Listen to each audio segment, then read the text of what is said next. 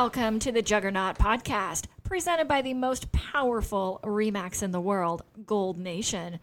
Here we are dedicated to helping professionals in the real estate community to become an unstoppable force, a juggernaut, because we believe when the real estate professional gets better, everybody wins. And if you're enjoying our podcast, I want to remind you that we drop a new podcast the third Wednesday of every month. So make sure that you are subscribing where you get your podcasts and give us a like or a review if you're enjoying this. And you can also check us out at juggernautpodcast.com. Now I'd like to introduce my co-host, Anthony James, co-broker of record and vice president of professional development. Hello, thank you, Stephanie, and hello, Gold Nation. In today's episode, we're going to look at the world that we're living in right now. All of the stress, all of the demands on your time, from the pandemic to professional demands to demands at home to just feeling like maybe we're not getting enough accomplished and need to get more done in the course of a day. We all go through this stuff, even now more than ever in 2020, more than other years. So today we want to give you some ideas and ways that maybe you can work through some of those stress points and get back to being calm and centered and focused, and really focusing on your life and making it better and less stressful. So today, I want to introduce you to Nicholas Stanton, the Executive Director for the Urban Lotus Project that's based in Reno. Nicholas, say hello to our audience. Hello, Gold Nation. So great to be here. We're so glad to have you here. So, Nicholas, can you tell us a little bit about your background in yoga and the Urban Lotus Project and how you came to be affiliated with the group and a little bit about what you do there? Great. Yeah. Well, firstly, thanks for having me. Thanks for this opportunity. I'm a 500-hour certified yoga teacher now, but honestly, what inspired me to get my credentials to be a yoga teacher was to allow myself to have an opportunity to teach for Urban Lotus Project, which is a grassroots, very small boots on the ground kind of organization that sprung up here in Reno about 7 years ago, unofficially, and then became an actual nonprofit organization in 2015. And I found my own yoga practice, as a way to manage some chronic lower back pain I was dealing with and sciatic nerve pain. And I found with a sustained and kind of committed regular practice, my pain was virtually gone within a couple of weeks. Big claims. I don't want to go out there and say that's going to be everybody's result, but that's just what I experienced. And I had dabbled in yoga for a while, for about at least 10 years here and there, but it never hooked me until this time around. And then I began a regular practice, and I thought I got to be doing something with this. And then, of course, as I mentioned, Urban Lotus Project, started by Hannah B., who was a colleague of mine in high school. I started seeing what she was doing, and I got to be involved in this somehow. So a bunch of other cool serendipitous circumstances all fell into place, and I found the best teacher training program, and I went in, and all with the aim of being able to teach for Urban Lotus Project one day. The story gets more interesting as it goes on. I don't know if you wanted me to keep going or you had another question.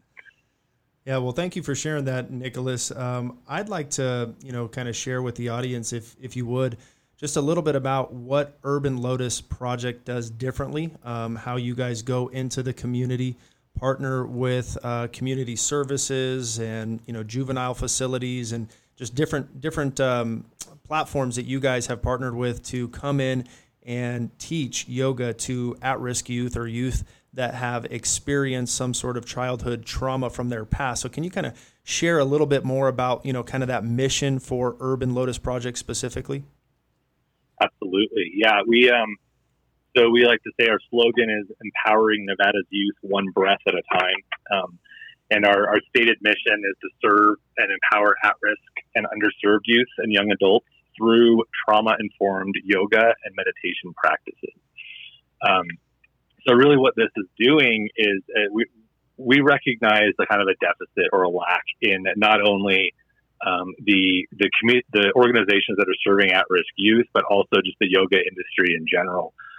traditionally, at least as far as yoga has taken form here in the West, has been a relatively inaccessible practice for a lot of different groups and populations. I'm eternally grateful for what the early pioneers of yoga have done for yoga as far as introducing it to the general public and kind of getting it on everyone's radar.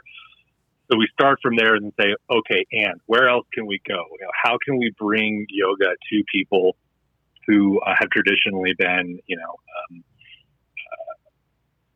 not able to access it? And that's a whole other topic. I'd love to get into another time, but so really it was like saying, look, yoga is beneficial and we're all seeing the benefits to yoga. Why aren't folks who are in situations who could really use it the most not getting it and not having access to it? And how can we make that happen? So Hannah, the founder, she discovered her own healing in yoga and decided she needed to give back to the very population she actually, was a part of at one point, and began teaching yoga in one of the juvenile detention centers here in Reno, and was just blown away by the success of it and the kind of the changes that she was seeing and the kids that she was teaching to. And through some talk with some friends and some great support from the community, was able to, turn this into a fully fledged organization to where we now contract with 30 different yoga teachers as independent contractors. And we connect them up with service organizations here in town. We work with about 14 of them at the current moment to bring the yoga teachers into the facilities to teach these trauma-informed yoga classes as part of the actual programming on site. And these facilities range from the juvenile detention centers, residential substance use treatment centers, drop-in homeless youth centers. We've been worked with charter schools that are working with at-risk youth, Title I schools here in the actual county, and various other organizations that serve foster youth and whatnot. So anywhere we can really get in and create the yoga class as part of that organization's regular programming, that's where we go, and that's where we serve. So I love that you're giving back to people that can't access yoga and that probably need it the most. Tell us a little bit about the trauma-informed yoga and how that's different from kind of a traditional class at a traditional yoga studio. Great. Yeah, this began. There are a number of great books and research out there that I'd be happy to send some links to. About kind of where this all began, but a lot of the new trauma research that's coming out is recognizing that you can't talk your way out of trauma. So traditional psychotherapy and even psychiatry and medication are helpful, but ultimately to really heal from trauma, it needs to be an embodied therapy and an embodied practice, a way of reconnecting our consciousness and our cognition to the experience of the body. Because the body remembers everything that happens to it, and we hold on to that, we store that inside of us as years go on. Because trauma happens to the body, so we work directly with the body to process trauma. And so there have been a number of best practices that have come out of this, ways to lead a yoga class or what to emphasize in a yoga class that do focus in and target on these, where we store our trauma and how to kind of release that trauma. But secondly, it goes into looking at how a traditional, when I say traditional, I just mean like what a yoga class looks like in the studio, in a given American city. There are a lot of things that happen in that class that can actually be traumatizing initially for the first time to somebody, or can be re-traumatizing to somebody who has some adverse experiences in their past. So what trauma-informed yoga really looks to do is use what we know about trauma, and it informs not only what the class looks like what is actually taught, but also how it's taught. The way the teacher cues the students. There are no demands being made. Everything is choice-based. All cueing from the teacher are often offered as invitations. We set up the room in a very specific way so that all the mats are in a circle and everyone faces towards the center, so nobody's back is to somebody else. And we try to have the teachers back towards the door in the room, because having a door behind the student can be triggering or alarming, or just unsettling and adds more stress to the situation, as hypervigilance is one of the typical symptoms of trauma. We don't use a lot of the props you'll see in a yoga studio. The blocks, the straps can actually be particularly triggering for a lot of individuals, so we don't use them. We don't take them into harmful poses. We're not looking to, no headstands, no handstands, nothing dangerous. Safety is one of the biggest things. And I always say, like, the three pillars of trauma-informed yoga are safety, consistency, and choice. So the practice is relatively the same every time they come in, so the kids know what to expect. There are no surprises. Always given the option to opt in or opt out of a pose, or even the entire class altogether. If somebody wants to sit on their mat the entire time, we completely let them do that. That's their choice, and I'd say it's all yoga. As long as you're on that mat, I think the consistency of having the teacher show up and provide the attention and the space during the class is a huge part of that healing process. No touching. A typical yoga studio, you'll see the instructor come around and offer adjustments or assists with their hands. We're completely hands off. There are a number of poses that are particularly vulnerable or expose more vulnerable parts of the body in very unprotected ways, so we don't even use those poses. And I could keep going. The science is really interesting, and there's been a lot of great literature put out there on it. But that's it in a nutshell. It's a yoga that's focused on assuming everyone has some kind of really traumatic event in their past, and we want to emphasize safety, consistency, and choice. Yeah, that's really good, Nicholas. Thank you for sharing. I mean, I feel like that's the perfect segue. You know, I know many of our listeners have had some traumatic escrows, Nicholas. Okay, so in our world of business, it can be pretty demanding. It can be very stressful at times. I mean, anxieties are high, and then you compound all of the normal course of business stresses in addition to, COVID-19 and, distance learning if you have a family and, everything else that's just going on in our society right now. I'd love for you to kind of share some of the benefits that you as a yoga instructor, see, whether you're working with youth or an adult, right? There's benefits to doing yoga. I've done it maybe, half a dozen times or so. And I got to tell you, every time I do it, I feel relaxed. I feel at peace. I feel centered. I get a good stretch in. I mean, it's good stuff, right? There's physical benefit. There's also some mental benefit from the practice of yoga as well. So can you kind of share from your, vantage point as the expert in this space of yoga, what you see the benefits being for someone that is dealing and trying to manage day-to-day stress? Yeah, thank you, Anthony. Yeah, you touched on it right there, saying you always feel better after a class. I remember there are times where I don't feel like going to class, and I go, and when I leave, I never regret having gone to class because that's what it does. And I think a yoga practice can look like anything. It can be 5 minutes of just mindful breathing, adding a little bit of gentle movement into it. And really what it comes down to for me, there's a lot of good science out there that shows, specific medical or physical benefits to the practice. As you mentioned, we could get a good stretch on. We could all use some more stretching in our lives. The movement and the stretching hydrates our tissues. It keeps us mobile. It adds necessary stress to the bones that encourage growth and strength over time, just like any physical practice, really. But what sets yoga apart from other physical practices is that mind piece. Yoga traditionally, it's thousands of years old. It is a meditation practice and a science of life, way, way more than it is an actual physical practice. And I think you touched on the stress of our times and the stress of your listeners and those in the real estate field. I think our culture could definitely be defined by its stress. If you could point to the residual effects of stress in the world, that would be like the sign that humans had lived here once. The way we've stressed ourselves out, and that comes simply from not living in the present moment. Depression comes from living in the past. Anxiety comes from living in the future. All of these things are products of our thinking. They're complete constructs of our brain in our thinking. And yoga gets us out of our heads and into our bodies, where we really do find a like sanctuary in the present moment.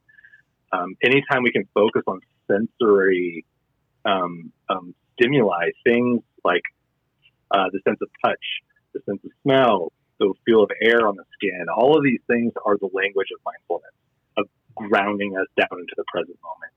And I think anybody could benefit from this, or having a regular practice or a set of tools that allow them to experience that, coming back to the body, coming back to the present moment, anywhere you are, any time of day. And there are plenty of opportunities to do that. But given an actual yoga class, like a scheduled class in your day where you carve out and you commit yourself to that time to go there and to be there and to do that for yourself, honestly. And, self-care is other care. When we feel grounded and we feel better, we're more ready and able to support those around us who also need us. I love that.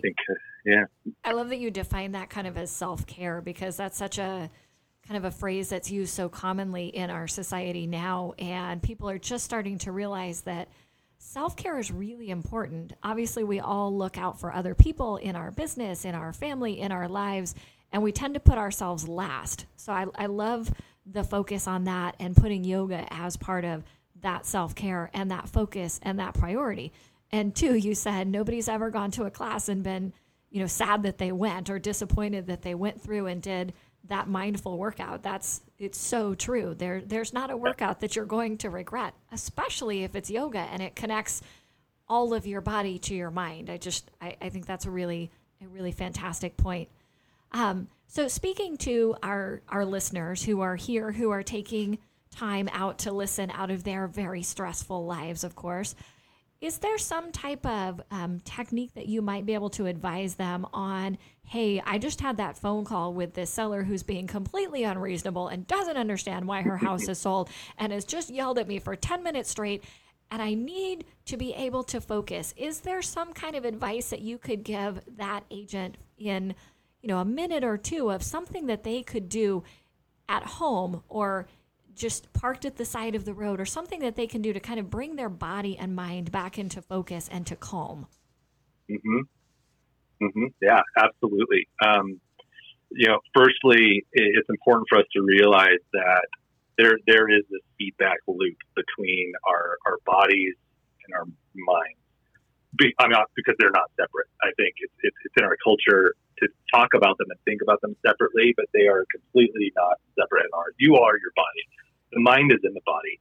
And when we're stressed out, our body responds to that a certain way. And the physiological sensation of being stressed has some very specific qualities to it. Elevated heart rate, muscle tension, sweating, shortness of breath or increased breath frequency. And what's really, really cool about these practices is if you change the embodied response, thoughts change too. So if you're coming off of that call and you notice your chest is clenched up, you're breathing shallowly, your heart rate is probably maybe through the roof, return to your breath. Park the car, take a little moment, allow the eyes to close if you can, if that's comfortable, where you are, and bring your attention to the breath or to just the sensation of where you are. Like, let's say you're sitting in your chair. Notice where you feel the fact of sitting in the chair. Where is there pressure in the body of your legs or your seat making contact with that chair? How does it feel to have your feet making contact with the earth?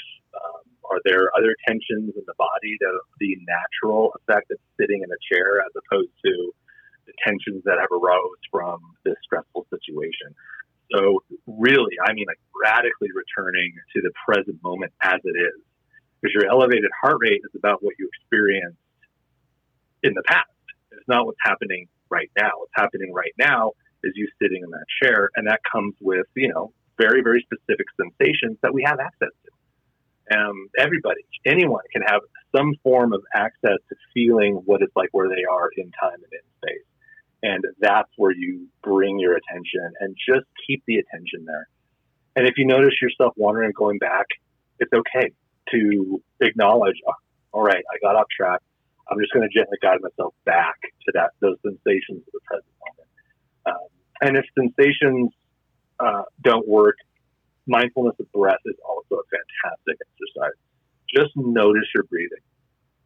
Is it slow? Is it fast? Is it deep? Is it shallow? Where do you feel breathing in the body? Is it only in the chest? Can you feel it happening elsewhere? An expansion of the rib basket, or maybe an extension around the navel?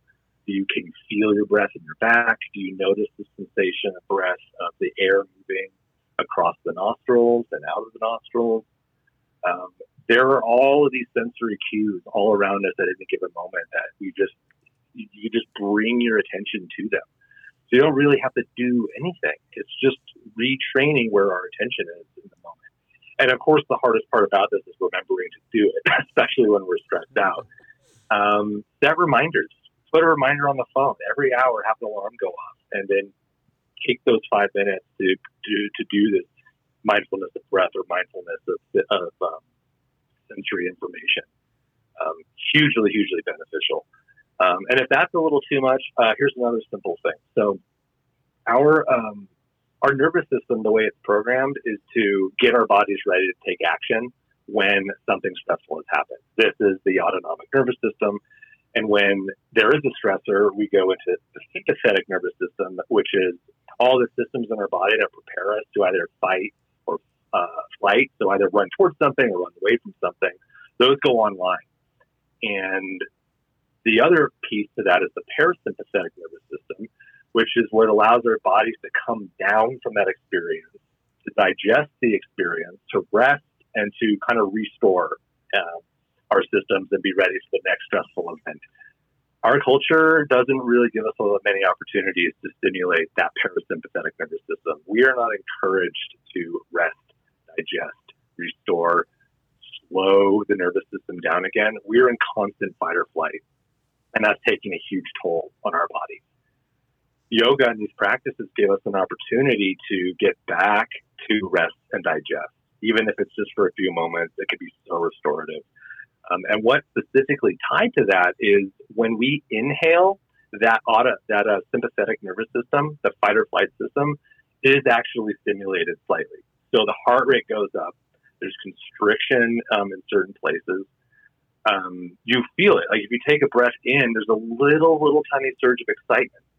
And often when we're really stressed out or hyperventilating, we're emphasizing the inhales, right? These really short, shallow inhales with no attention whatsoever on our exhalation.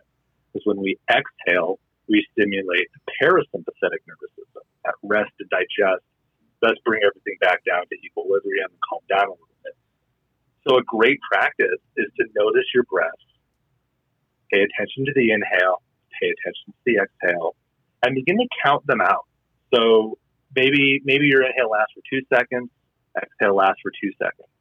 Inhale lasts for 2 seconds, exhale lasts for 2 seconds. Then begin to see if you can stretch out the length of the exhale.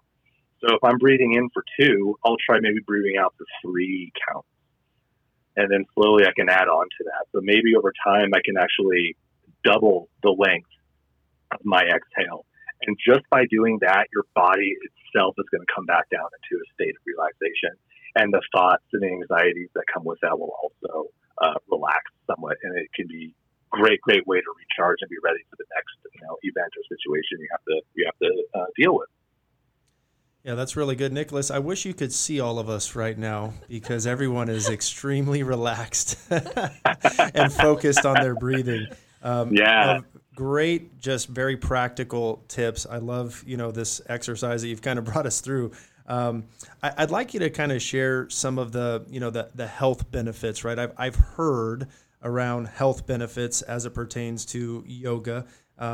Specifically, it can help with weight loss. It helps lower blood sugar. It does something with cortisol levels. I mean, can you speak to some of those, empirical kind of health benefits that you're aware of when someone takes the time? And that was the other thing I wanted you to kind of add. We had talked about this on the pre-call, but one of the biggest benefits from doing yoga is carving out the time, right, without the distraction.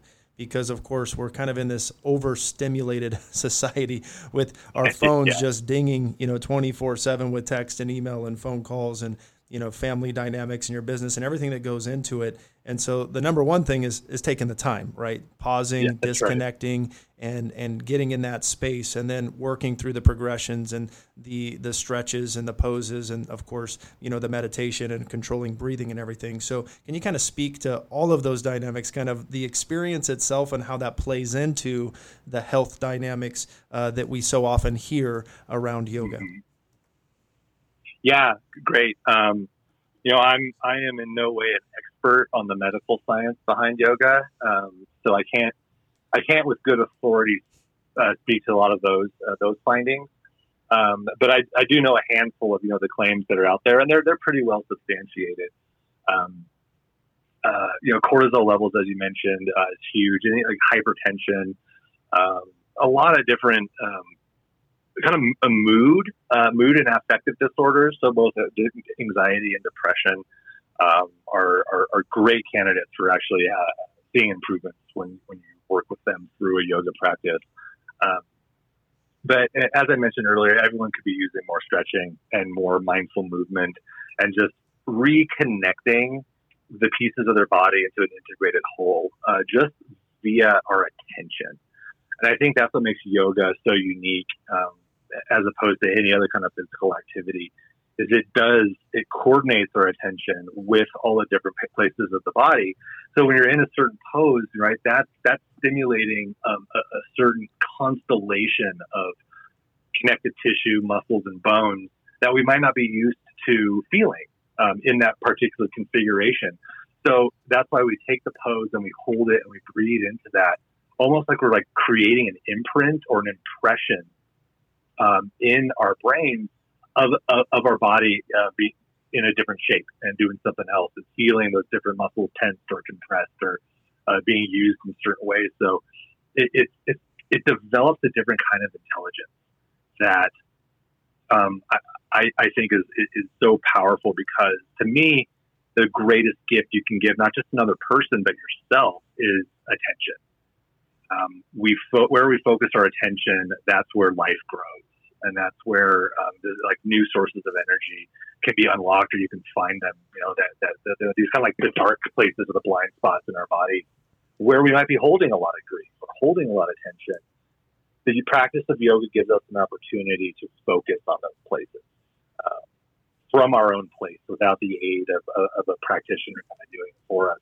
So it is very much a very empowering, self-directed practice, which is one of the biggest benefits that we try to emphasize in doing this work with at-risk youth, is giving them opportunities to make choices with their bodies, discover new powers that they have, or new capabilities that they might have, and things that they might achieve on the mat specifically.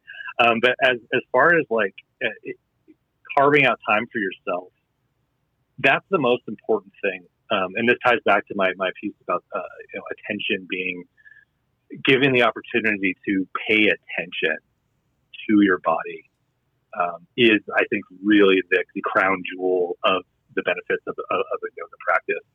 And that means giving yourself the attention, the time to do it, to add it to your life. And if you're stressed or distracted, I highly, highly recommend developing a morning practice. It can look like anything.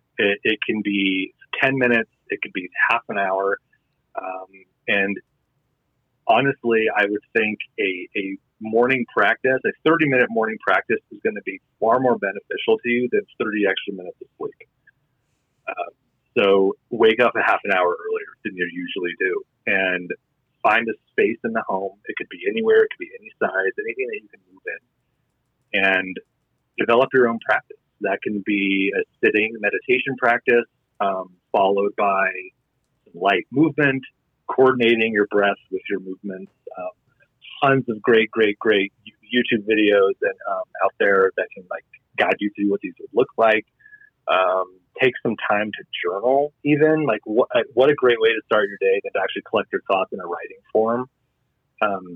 Really anything. It's about the attention and the care, I think, that is where we see the most improvement and the most growth and the most healing in our lives, because that's what we're not getting. We're not giving ourselves it. We're not getting it from others. We're not getting it from the world. But we are completely empowered and able to set that time aside and give it to ourselves as a gift. That would be quite a gift to give to yourself. I loved what you said. I have to bring it back because I wrote it down as my favorite part. Where we focus energy is where life grows. Wow. Like really wow. I think I'm going to go put that on my board downstairs, seriously, when we're done here. I have learned a lot, and if anybody can tell, my breathing is much slower now and much more relaxed. I've legitimately taken notes.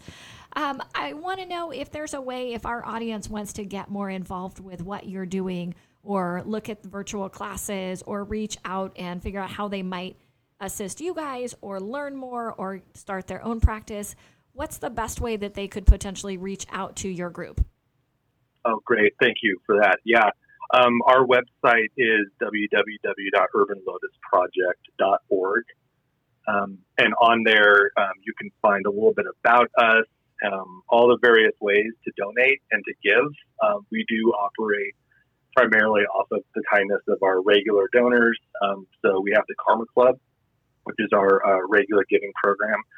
And then we have Friends of Urban Lotus, where it's a giving program by local businesses. And so what we try to do is prop up the business who also gives.